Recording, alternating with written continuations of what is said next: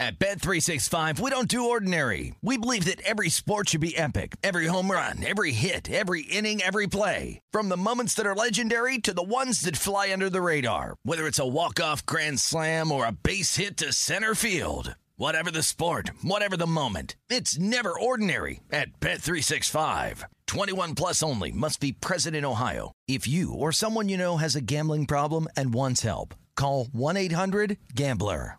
Looking to step up your Mother's Day flowers? The Home Depot has an idea. Let Mom's green thumb do some digging with colorful flowers, pots, and premium soils to bring out the most in her patios, walkways, and gardens. Right now, get Vigoro potting soil, just $8.97 for strong, healthy, vibrant plants indoors and outside. Shop our wide selection online and pick up your order in-store and give Mom the gift of a beautiful garden. Get Vigoro potting soil, just $8.97 at the Home Depot. How doers get more done. This is Amy Brown from 4 Things with Amy Brown. Today, healthier is happening at CVS Health in more ways than you've ever seen. It's wellness destinations for seniors, including select locations with Oak Street Health and CVS Pharmacy. It's doctors, nurses, pharmacists, and everyone in between offering quality care and support virtually, in person, and on the phone. It's in-home evaluations through Signify Health and meeting mental health needs through Aetna. And those are just a few of the ways that healthier is happening. To see more, visit cvshealth.com/healthier happens together. CVS Pharmacy, Oak Street Health, CVS Specialty, Signify Health, and Aetna are part of CVS Health. Eligibility and services vary by location and individual. Welcome to Get a Grip with Shane Bacon, a production of iHeartRadio.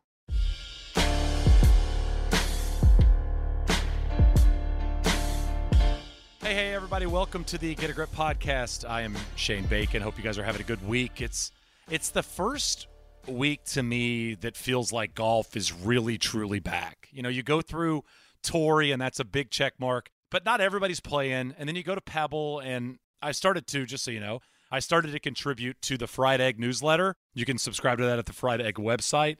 But I wrote a piece for this past Monday's Fried Egg newsletter about Pebble Beach and the rotation and the need to just bring juice to that event. It's too important of an event that it's lost its juice, and the hope and the rumors are it's going to become an elevated event, and then that'll take care of that. But my point was to bring Cypress Point back into the rotation. Obviously, in 1990, the PGA Tour introduced an anti-discriminatory clause for all the tournament hosting courses, and Cypress Point didn't fit the criteria. They didn't have any black members, and they got kicked out of the Rota at the Pebble Beach Pro-Am. The director of the Monterey Peninsula Foundation, by the way, at the time was a Cypress Point member, so a bit awkward there. I could only imagine the next time he showed up to the golf course. But rumors are they now have all sorts of members there, and they've changed that policy. And, of course, the Walker Cup is going there in 2025. I just feel like if the event wants something to pop, bringing Cypress there with what CBS, I can only imagine, would do with that broadcast,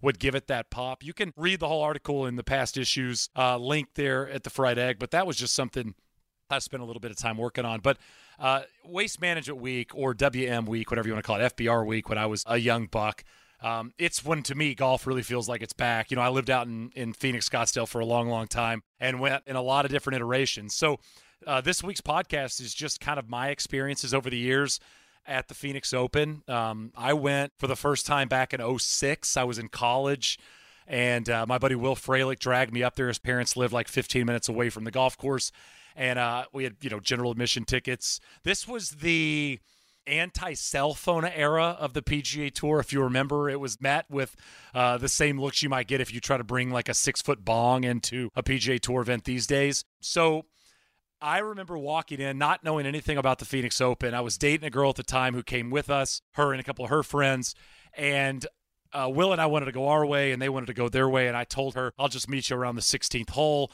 Obviously, we didn't meet out that day, and I got in a lot of trouble about that evening, but that was my first real introduction to what the Phoenix Open's all about and what the 16th hole was all about. And back in 2006, the interesting part was the par 3 wasn't totally enclosed. I mean, I know you guys have all seen the Tiger Woods hole-in-one video, but even in 2006, it wasn't a total stadium. It was close, but it wasn't totally enclosed like it is today. And one of the things Will and I did was we just stood behind 17T because you could look down and see shots in at 16, and then you got a chance to really watch the tee shots on 17. We're college kids. You know, I mean, 06, I'm a senior in college at U of A, and we were betting, we'd had a few drinks, we were betting guys on the 17th tee if they drive the green or not. You know, guys are waiting for 10, 12 minutes to hit their tee shots if groups aren't waving them up. I remember Nick Watney being really cool about it. Like, I remember Nick Watney, like, I'm in, $20, let's go. And he missed the green, and all the people around us were into it at that point. On the other side of things, I remember Chris DeMarco got really mad at us about it. I looked, he had a great week. He finished in the top 20 that week. He was not happy with us throwing a $20 bet, drive the green or not, his way, which is so funny because now as a 39-year-old, I can only imagine seeing two 21-year-old kids doing that and being really annoyed at them. But I remember we had a ton of fun. But yeah, it was just so wild thinking about the golf course the way it was then versus how it is now. Another thing I remember from that week was, since it wasn't totally enclosed, there was a lot of like downhill grass you had to walk down to get to 16. It wasn't like you walked down steps or stairs into the Coliseum. And I remember it rained earlier in the week, and it was kind of wet grass. And girl after girl after girl that were wearing anything but tennis shoes or flats were just eating it on this hill. Like if you had high heels on or wedges or whatever, they would just eat it. And imagine going to the Phoenix Open on a Saturday, you know, biggest sporting event in the world, you know, one of the biggest days in American sport for the year, and you totally eat it going down the hill, dressed up, looking nice. It was quite an adventure.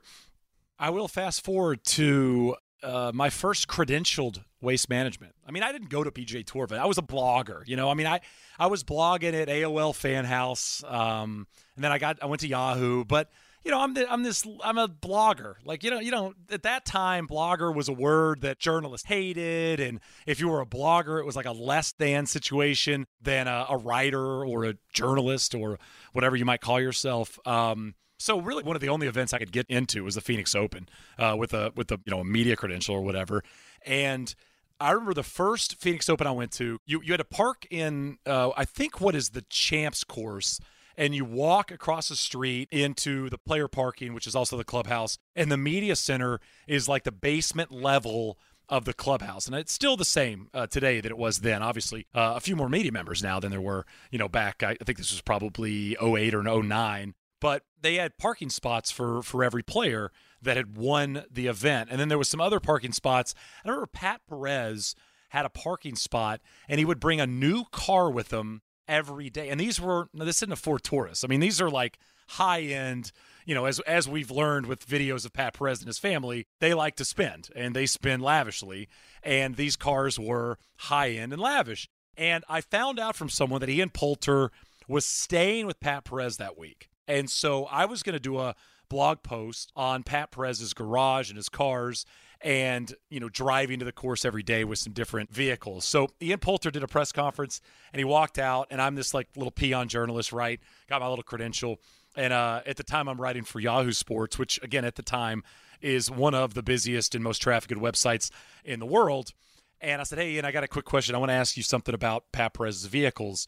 And this was one of my first encounters with somebody being not so happy with me, is he kind of looked sideways at me. I'm 25 at the time. And he looks at my credential and he said, what's a Yahoo? And I'm like, Yahoo Sports? And now I kind of flip it on him. I'm like, you know what Yahoo Sports is, right? And he kind of smiled and he's like, I did my press conference. And he was pretty nice about it on the back end. But I will never forget Ian Poulter grabbing my Yahoo Sports credential and looking sideways at what Yahoo.com was. You're at the time, 08, 09. Like, this is just past prime Yahoo days. I mean, if you got a sports story on the front page at Yahoo at the time, you'd get a bonus in your paycheck. That's how big of a deal it was to be on the front page of Yahoo Sports, and Ian Poulter kind of looking sideways at it. And then, of course, my favorite of the Waste Managements was when this podcast right here began. And if you go back and listen to the very first episode of the Get a Grip podcast, it was the Sunday after the Waste Management. This was, I believe, 3 years ago. This was 4 years ago. This would have been 2019. And the goal was I talked to Max Homa. for a few months about doing this podcast. I was actually scrolling through some images the other day of what some of the names we thought of. I think one of the original names for this podcast was Strokes Gained Podcasting, but there was actually a Strokes Gained Podcasting podcast already out there. So we have graphics made and stuff like that of that idea. We obviously settled on Get a Grip, but my plan for that week was, so our first episode was going to be Sunday of the Waste Management. So when he finished his final round, we were going to go to my house and record the podcast and watch the Super Bowl. So my plan that week was I was going to walk the whole week with Max and really get a first-hand account of what he did and how he played and really get a feel for that tournament so I could be as versed of his week and as accurate as I could be about what went on. And we're on like 13 that day. He's going to miss the cut. And I'm like, shit. Like, this first episode of this podcast, I'm trying to get Max really jazzed about it. Like, he was looking forward to it, but, I was way more excited about it because this was going to be what I felt really, really an important thing to do with an up-and-coming player that I knew had a ton of potential. And I'm sitting there going, oh, goodness. This guy's going to miss the cut. Like, what are we going to talk about on Sunday? And I remember he didn't birdie 13. So he'd bogeyed 11. I think he hit it in the water long and actually had a great up and down, but made bogey on 11, but he doesn't birdie the par 5 13th, and that was the moment. I think he was outside the cut line, and I'm thinking, oh, gosh, here we go. And my buddy Nick Woodruff I was walking up 14, and Nick was up by the green at 14. He was going to walk in with me and watch Max, and Max birdied 14, one of the hardest holes at TPC Scottsdale. And then he birdies 15. And then I believe he hit a good shot at 16 and missed it. So he makes 3 at 16. Then he birdies 17, and he birdies 18, and he shoots 67 in round 2. And all of a sudden, he goes from he's going to miss the cut to now he's comfortably into the weekend. And what does Max do on Saturday? He shoots 64 and gets himself really in the tournament. And I will never forget that Sunday. He's 3 under through 5 in the final round. Like, he's really in this thing with a real chance of winning.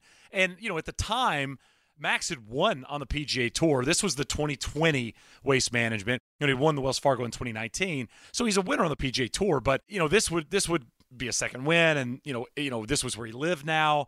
A lot of important parts about that week. And he birdied 13. And I remember when he birdied 13, it's like, all right, we got a chance. And he hit in the water at 15, and he gets up and down for par. He didn't birdie 16, and then he hit it in the water on 17. And again, I was walking the whole week with Max. And if you go back to listen to the very first episode of this podcast, and you'll hear us in real time recapping this situation. But he hit it in the water on 17. He hit a good tee shot, and he got an awful kick. I remember that. And he gets up and down for par. And I was standing, the players on 17 into 18 tee, they walk kind of under the stands that they build over there on the right side of the green. And I remember he's walking, and I'm inside the ropes. No big deal. Big J at this point. And he looks at me, and he has a smile on his face. And it's just one of those moments. Like, he was like, you know what?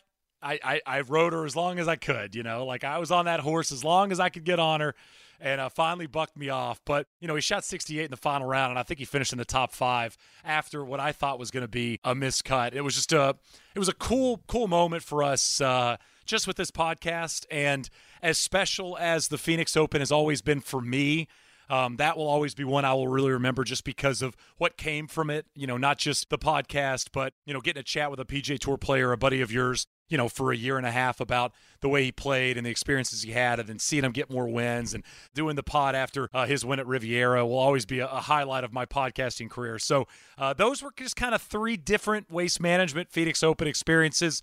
Going as a college kid and being that idiot, going as an early media member and just wanting to be accepted by the audience, and then going with a goal in mind and being really nervous about that goal halfway through it, and then actually seeing it come to fruition on the back end. So it's a great week. It's one of my favorite weeks. I'm bummed I'm not going to be out there, but I'm actually going to play in a golf event myself over the weekend, so going to be a little competitive myself. But just thought I would throw this together for a short little podcast for you guys on WM Week. Make sure you check out the Fried Egg newsletter every week. Make sure you sign up for it, but definitely check out the piece I wrote for it on Monday. We're doing something on this podcast feed along with our friends at Scratch around the release of Full Swing, the Netflix series that's going to come out on the 15th. Claire Rogers is joining me for that. Big shout out to Claire for helping out with that project. So that'll be coming your way in the next couple of weeks as well. And we've got some fun guests lined up as well. So thanks so much for listening to the musings of a 39-year-old golf journalist thinking back to his early days of the Phoenix Open into what we now know is one of the craziest sporting events that we have for the entire year. And it's going to be even more crazy this year with the Super Bowl. All I ask is that you be smart and you stay safe and don't drink and drive, because all three of those things are very, very big no-nos everywhere, especially in Phoenix around Scottsdale Week. Just take an Uber. You'll be happy you did it. All righty. That is it for this week. We will check back next week. This is Amy Brown from 4 Things with Amy Brown. Today, healthier is happening at CVS Health in more ways than you've ever seen.